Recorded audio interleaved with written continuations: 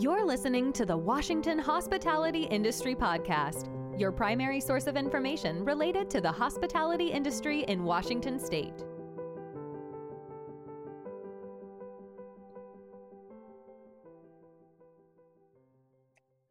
Well, good morning, everyone, and welcome to Cybersecurity, 3 tools to protect your business. Today, we're going to hear from Eva Novick from Foster Garvey and Lindsay Wiegand from Parker Smith & Feek. But before we get to them, though, we have a couple of housekeeping items. Yes, we are recording this webinar, and it will be available on our YouTube channel and on the Washington Hospitality Industry Podcast channel, wherever you get your podcasts. We'll also include the slideshow, so if you want to see that, it'll be there. If you have any questions, go ahead and type them into the Q&A section on your screen, and we can answer them online. And also a big thank you to our sponsor, My Hospitality Insurance. If you would like a free quote today, visit myhospitalityinsurance.com. And now to kick things off, here is our insurance programs manager here at the Washington Hospitality Association, Logan Dozier. Thank you, Lisa. Good morning, everyone. My name is Logan Dozier, and I manage our My Hospitality Insurance program here at the Washington Hospitality Association. My Hospitality Insurance is founded on the principle of bringing tangible ROIs to our industry that result in wins. That means saving every dollar we can while keeping or improving your insurance coverage. We do this by leveraging our buying power and working with the insurance carriers to tell your story. Our program covers all your insurance needs, from general liability to property to liquor to auto and many, many more. If you have any questions or want to chat and visit myhospitalityinsurance.com. Now, I want to introduce one of our program partners. Lindsay is a seasoned professional in the hospitality industry and is a true advocate for our members. Thank you, Lindsay, for all you do for our hospitality community. With that said, I'll let you take it away. Thank you for the kind introduction, Logan. I'm excited to be here today. My name is Lindsay Wiegand. I'm an insurance broker at Parker Smith & Feek, and I partner with the Washington Hospitality Association for reviewing insurance programs of our members and placing insurance, as Logan discussed, from property, general liability, down to cyber liability and employment practices liability. I'm excited today because I have Eva Novick with us today, a cybersecurity specialist, who's going to be walking through this webinar with us. So Eva, with that, I'm going to kick it to you for your introduction. Hi, so I'm an attorney at Foster Garvey. I work with companies to help them plan for disastrous data security incidents, so they will be prepared to save time and money when an event occurs. I previously worked for the Oregon Department of Justice for many years and saw how simple preparation can avoid major pain and financial loss. So we're hoping to walk through some of these steps with you today so that way you can learn. Excellent. So today we're chatting about cyber, and you may be asking, okay, why cyber? So a few years ago, if you would have called the Parker Smith & Feek office and asked, how many open cyber liability claims or incidents are you working on right now? We would say 9, maybe 15, but over the last few years, that number has grown drastically, and we can be working on 30 to 50 open cyber liability claims or incidents at one time. And I have a great example to share of something that happened with about 2 months ago with the CFO that we work with at Parker Smith & Feek. He received a text message that looked like it came from his national bank. He clicked on the link and answered a few personal questions. And within the next 24 hours, about $1.4 million had been taken from their business bank account. And so this, I think, is a great example of just how cyber claims and incidents are evolving, and how they are really agnostic to any industry, and why we need to really be focusing in on the hospitality industry, as they are now becoming a larger target as well. So our first item that we're going to do is we are going to walk you through the different types of data breaches and cyber incidents that can occur. So Logan, if you could move it forward a couple slides, we're going to have Eva start with security incidents and data breaches. Okay, so first, let's talk about the difference between security incidents and data breaches. So a security incident is any compromise to the confidentiality, integrity, or availability of information technology, asset systems, or data. A data breach is a subset of security incidents. So a breach is a security incident that involves unauthorized access to personally identifiable information or personal information. So an incident can be an employee receiving a phishing email and opening a file that contains malware, or it could be an advanced persistent threat or APT attack. It also includes things like a laptop being stolen from an employee's car, an employee accessing files unrelated to job functions, or a ransomware attack. So anything that potentially compromises the information technology of a business is a security incident.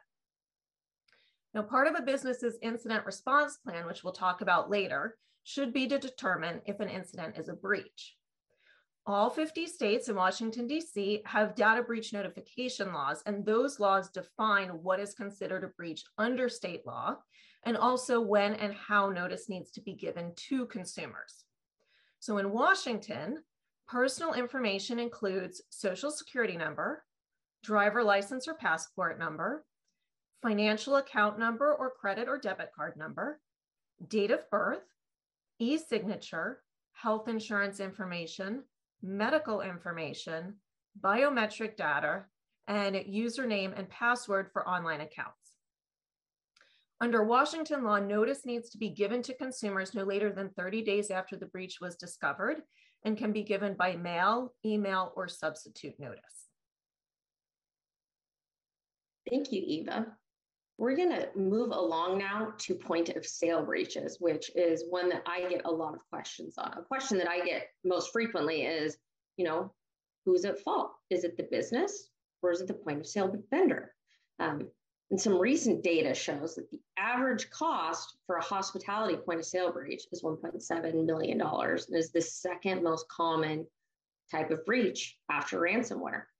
So Eva, can you tell us about the different ways a point of sale breach can occur, and then also some of the fines that can be associated with this type of breach? Yeah, so there are really two primary ways that a point of sale breach can occur.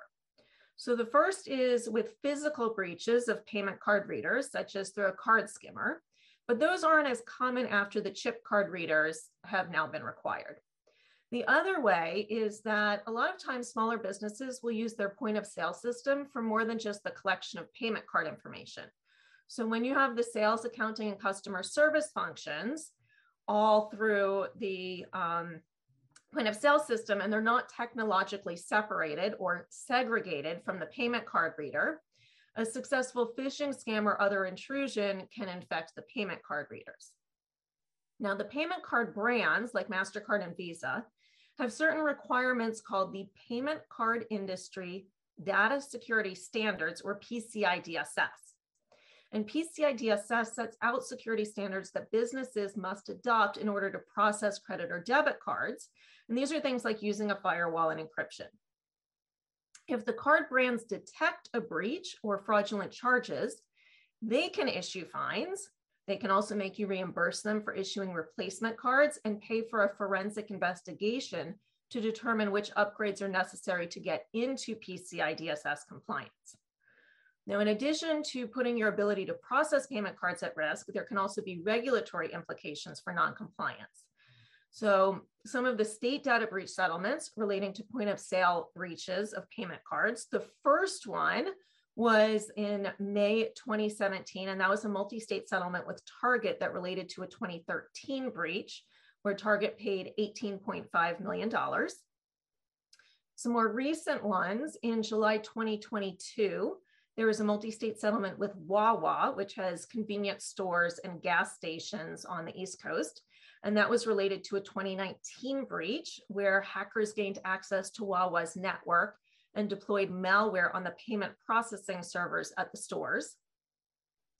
Other ones that related to payment cards and online accounts were Sabre, the travel reservation system. That was a 2020 settlement, and Zotop, which has the Sheen and Romley brands, and that was a 2022 settlement.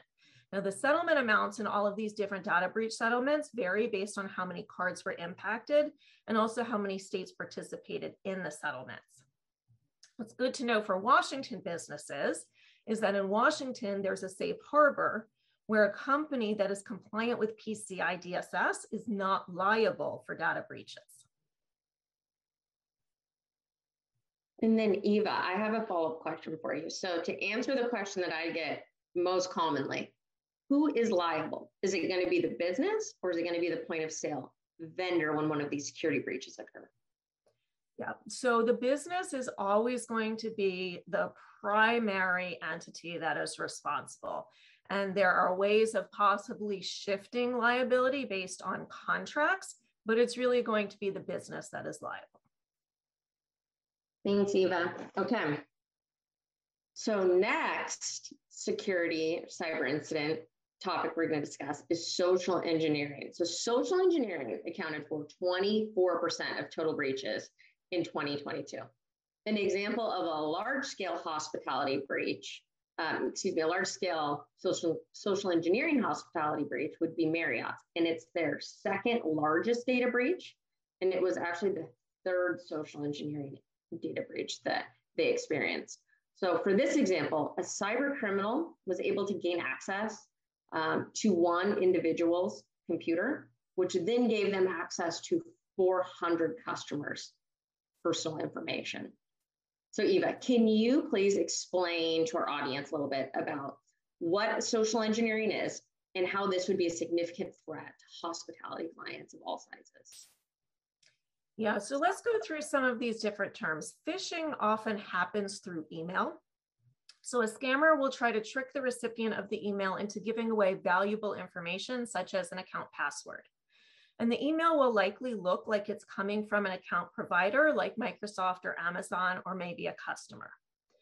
Some phishing emails also contain an attachment. And if you open the attachment, you will be downloading malware, which will infect your computer and then likely spread to other devices in the network. As with any good crime, phishing is no longer limited to email. And so different terms are being used for different types of phishing. So smishing is phishing via text message or SMS. Vishing with a V is phishing via phone call, voicemail, or VoIP. And then spear phishing is the next level of phishing. So this is not just sending massive amounts of spam and hoping that someone will click on a link. Spear phishing is much more organized, and the email will look like it's coming from a colleague, such as your IT department or HR department. So with spear phishing, the scammer will have done research, and the scammer has already likely successfully phished your colleague. Now that the scammer has good intel, it can leverage that to seem more believable and get additional information from you. Whaling is like spear phishing on steroids. So whaling targets the big fish at an organization, such as a CEO or CFO. And a successful whaling provides a scammer the keys to the castle. So with social engineering, how much, when we see these sort of incidents happen, how much does human error play a role, and how can we prepare employees? Yeah, so that's a great question, because human error is really the way that social engineering works. So being able to spot these types of scams is crucial to being able to protect your business. The best way to identify a phishing email is by looking at a sender's domain name. So that's the part that comes after the and symbol. And then we have another tip here that's shown in the URL example on this slide. Before clicking on a link, you can hover over it to see where the URL will actually take you. Thank you for that helpful information, Eva. Okay, so our next type of security incident or cyber breach that we're going to chat about is ransomware. And I feel like this is one that we see a lot in the media, is the ransomware attacks. So a recent example that I read about that just happened January of 2023 was a quick service franchise had to shut down 300 locations for a few days due to a ransomware attack, making it so they could no longer operate. The total dollar amount of their loss has not been reported yet, but it's already been estimated to be upwards of millions in just the loss of revenue. So Eva, can you explain to our listeners today a little bit about what a ransomware attack is? Yeah, so ransomware is malicious software that locks down your systems until you pay a ransom. And with any large-scale crime syndicate, the criminals change their behavior based on what victims are trying to do to protect themselves from the criminal attack. So the best practice is to always have an offline backup of data, but there have been recent changes in ransomware. So ransomware has been specifically targeting companies with cyber insurance. So insurance companies are starting to change their coverage or the cost of coverage. Attackers have also been stealing targeted information and demanding payment in return for not disclosing the information to governmental authorities, competitors, or the public. Verizon, which provides really great reports, said recently that 10% of breaches now involve ransomware, and the threat actors are stealing data and publishing it instead of just encrypting it because it's a new revenue source. I do want to provide some good news here. So the FBI has been asking companies for many years to not pay a ransom. And in reviewing ransomware incidents reported to the FBI Internet Criminal Complaint Center, or IC3, Verizon found that 90% of reported ransomware incidents did not result in a financial loss. For the 10% that did pay a ransom, the amount varied widely. So the median amount lost was about $11,000. And the range of losses in 95% of the cases fell between $70 and $1.2 million.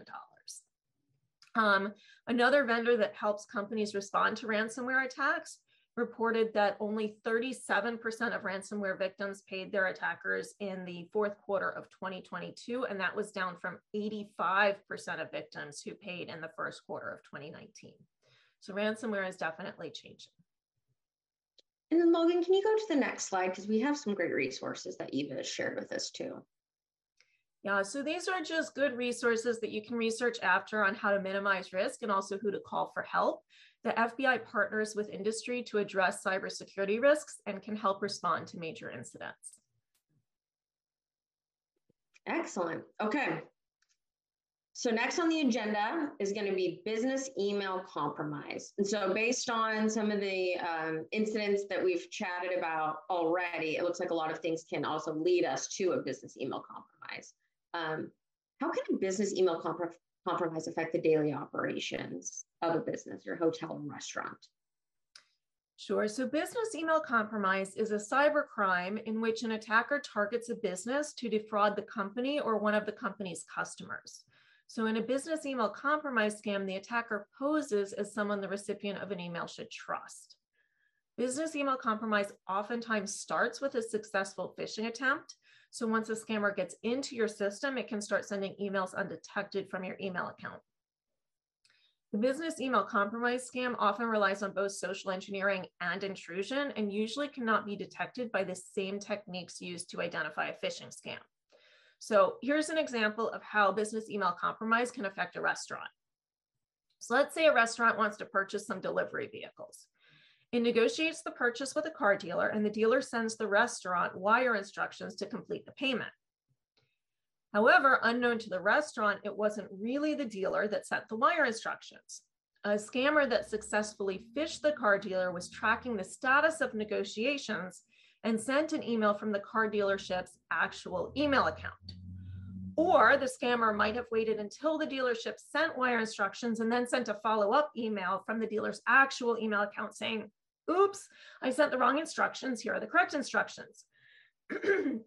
Of course, the scammer is not sending the correct instructions. So when the buyer makes the payment, it gets wired directly to the scammer. Excuse me. Liability will depend on who's in the best position to avoid the loss. And that question can depend on the prior relationship between the parties and also what type of care the hacked party exercised in its information security procedures.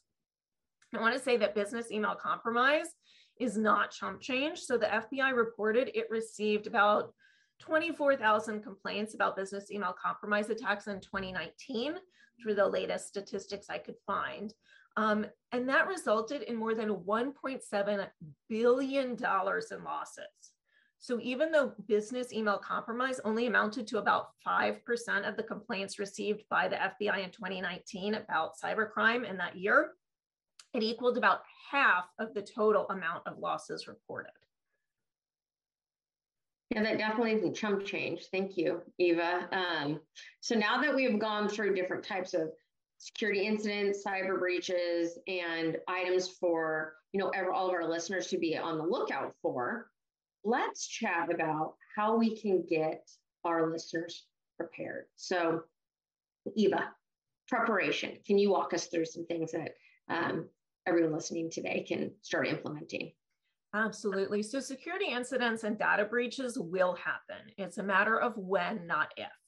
So there are some steps that you can take to help minimize the risk of being subject to an attack, minimize the risk during an attack, and recover from an attack. So data mapping is typically the first step in privacy and security compliance because you need to know what you have in order to know what to do next. So after figuring out what you have, ask yourself first, how much information do I really need to be collecting? And then how much information can I collect in a different way to minimize risk? Because if you don't collect it, it can't be taken. If you do need it, make sure that you have reasonable security. And what is reasonable depends on how sensitive the information is and current technology. So what was reasonable 5 years ago is a very different standard than what is reasonable today. IT departments and vendors can assist with data mapping and security. And most importantly, these are not once and done assignments. So collection and use needs to be regularly revisited based on changing business demands and enterprises. Cybersecurity needs to be regularly revisited based on changing technology and feasibility. So for example, multi-factor authentication, particularly for remote access, wasn't on many people's radars years ago, and now you can't get cyber insurance without it. And if you don't have it, you should. Part of protecting information is making sure you appropriately handle it after you no longer need it. So this is also an important step in data minimization. Washington law requires entities to take all reasonable steps to destroy or arrange for the destruction of personal financial and health information and personal identification numbers issued by government entities when disposing of the records. And then we also have some good news, bad news on vendors. So there are a lot of vendors that can assist with all aspects of privacy compliance, but you need to make sure that you select good vendors for all of your business needs because, as we talked about, you can be held legally responsible for the actions or inactions of your vendors, particularly if you did not adequately vet the vendors. So, for example, in the Target breach I mentioned, attackers were able to gain access to Target's customers' credit card information through an HVAC vendor. The HVAC vendor did not have reasonable security, and Target did not appropriately limit what personal information its vendors had access to. And it also happened because Target's cardholder data environment was not appropriately segregated. Wow. So it sounds like number one thing to take away is that there are people who have a lot more data than they realize. And it's also important to recognize that it's not just having customer data, but also having your own employees' data.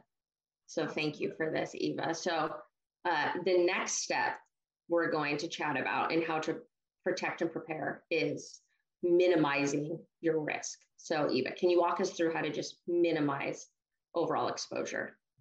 Yeah, so these are different recommendations that IT departments can help with. These are kind of some very basic steps that can be taken. We talked about multi-factor authentication already a little bit. Patch management is the process to fix security vulnerabilities and bugs in software and apps.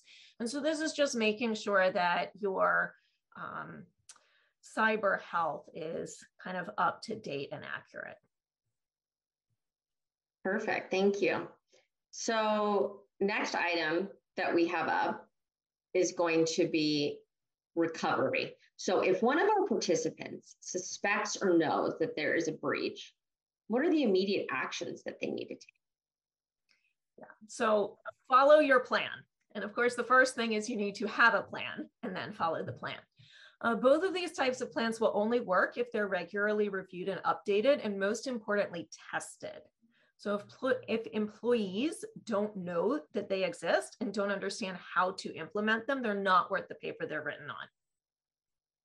So a business should have an incident response plan that it follows in order to prepare, detect, contain, eradicate, recover, and analyze a security incident.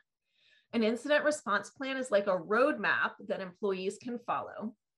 It should also include contact information for anyone who might need to be contacted to help deal with an incident, both internally and externally. And make sure to include phone numbers as well as email addresses, because you may not want to alert an intruder that you know there's an incident if email is compromised. A business continuity plan helps maintain critical business functions so it can continue its operations while dealing with a security incident or other disruptions such as a global pandemic or natural disaster. A business continuity plan needs to take into account various potential disruptions to a business and then figure out how to minimize risks and shift operating procedures. So a good business continuity plan has different contingencies and can, for example, both set out how to take operations offline and alternatively have workers operate only remotely. It's really about having a plan in place to mitigate financial loss and reduce chaos. Perfect. Thank you, Eva. So now we are going to move on to our next slide, which is going to be the third part of preparation or transferring risk, which is insurance coverage. So as Eva mentioned earlier, there are different types of coverage, and also underwriters can limit some of the coverage provided for different incidents that we talked about today. And something that we see is you can get cyber coverage in two different forms on your insurance. Some of it will be built in to your property or general liability package, and it'll be a little bit maybe smaller limits and more incidental exposure versus a full cyber liability policy, which is truly put together to cover the majority of the type of incidents and exposures that are happening out in the cyber world. Although we do like to say, yes, insurance will protect you, the insurance carriers and underwriters still want to make sure that you are definitely following best practices, because as Eva mentioned earlier, it's not if the cyber incident occurs, it's when, and they want to make sure that you are protecting yourself and you're going to have the safety protocols in place to minimize the risk. So something that you almost can't get a cyber policy without is going to be multi-factor authentication. So when you go in to log into your remote desktop or email, a token is sent to your cell phone that you enter in to verify that it's you. Another item that underwriters are wanting to see is called the 3-2-1 method. So that's going to be where you have your information saved in multiple places. Maybe it's on your computer, in the cloud, and then also a paper version. As we touched on earlier, employee training is huge, especially with the phishing and social engineering type scams that we see. The first example I chatted about, just the text message that gave someone full access to a bank account. Patch management, so making sure that your systems are being updated with the proper security software, and then also endpoint detection and response. So yes, insurance is a great way to protect yourself, but you still also have to be prepared for a cyber incident. And Lindsay, I just want to make one point about multi-factor authentication. So it can be by multiple different methods. So it can be by app or text or a hardware token. And each method has pros and cons based on kind of balancing how easy it is for employees to use it and then how secure it is. So text is actually the least secure, but it may be the easiest for employees to use. Oh, thank you, Eva. And then Logan, can we take it to the next slide? Okay, so now that you have heard us chat about cyber, how prepared do you feel like you are? You know, we'd love to hear from you. But today, the main takeaways are mitigate risk, be prepared and try to minimize the amount of data that you have a recovery plan, and then also talk to your insurance provider about the benefits of some risk transfer and having an insurance policy that will respond in one of these incidents. Okay, Logan, next slide. Okay, and then also here's our contact information. I would love to hear from you. So if you have any questions about your cyber policy or about different protocols that you've put in place, we will be sharing our contact information. So feel free to reach out. And then we are now going to open it up to Q&A. If any of our listeners have any specific questions for either of us.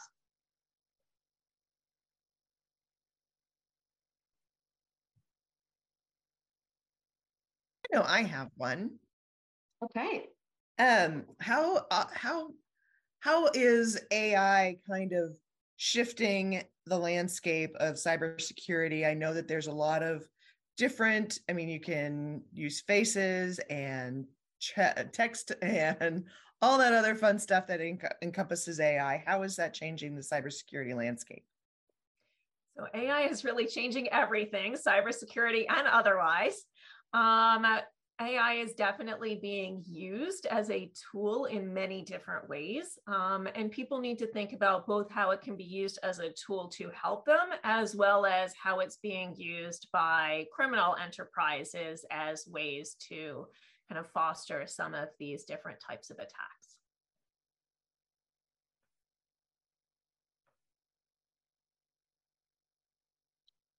I anything else unless we have any more questions, Lisa?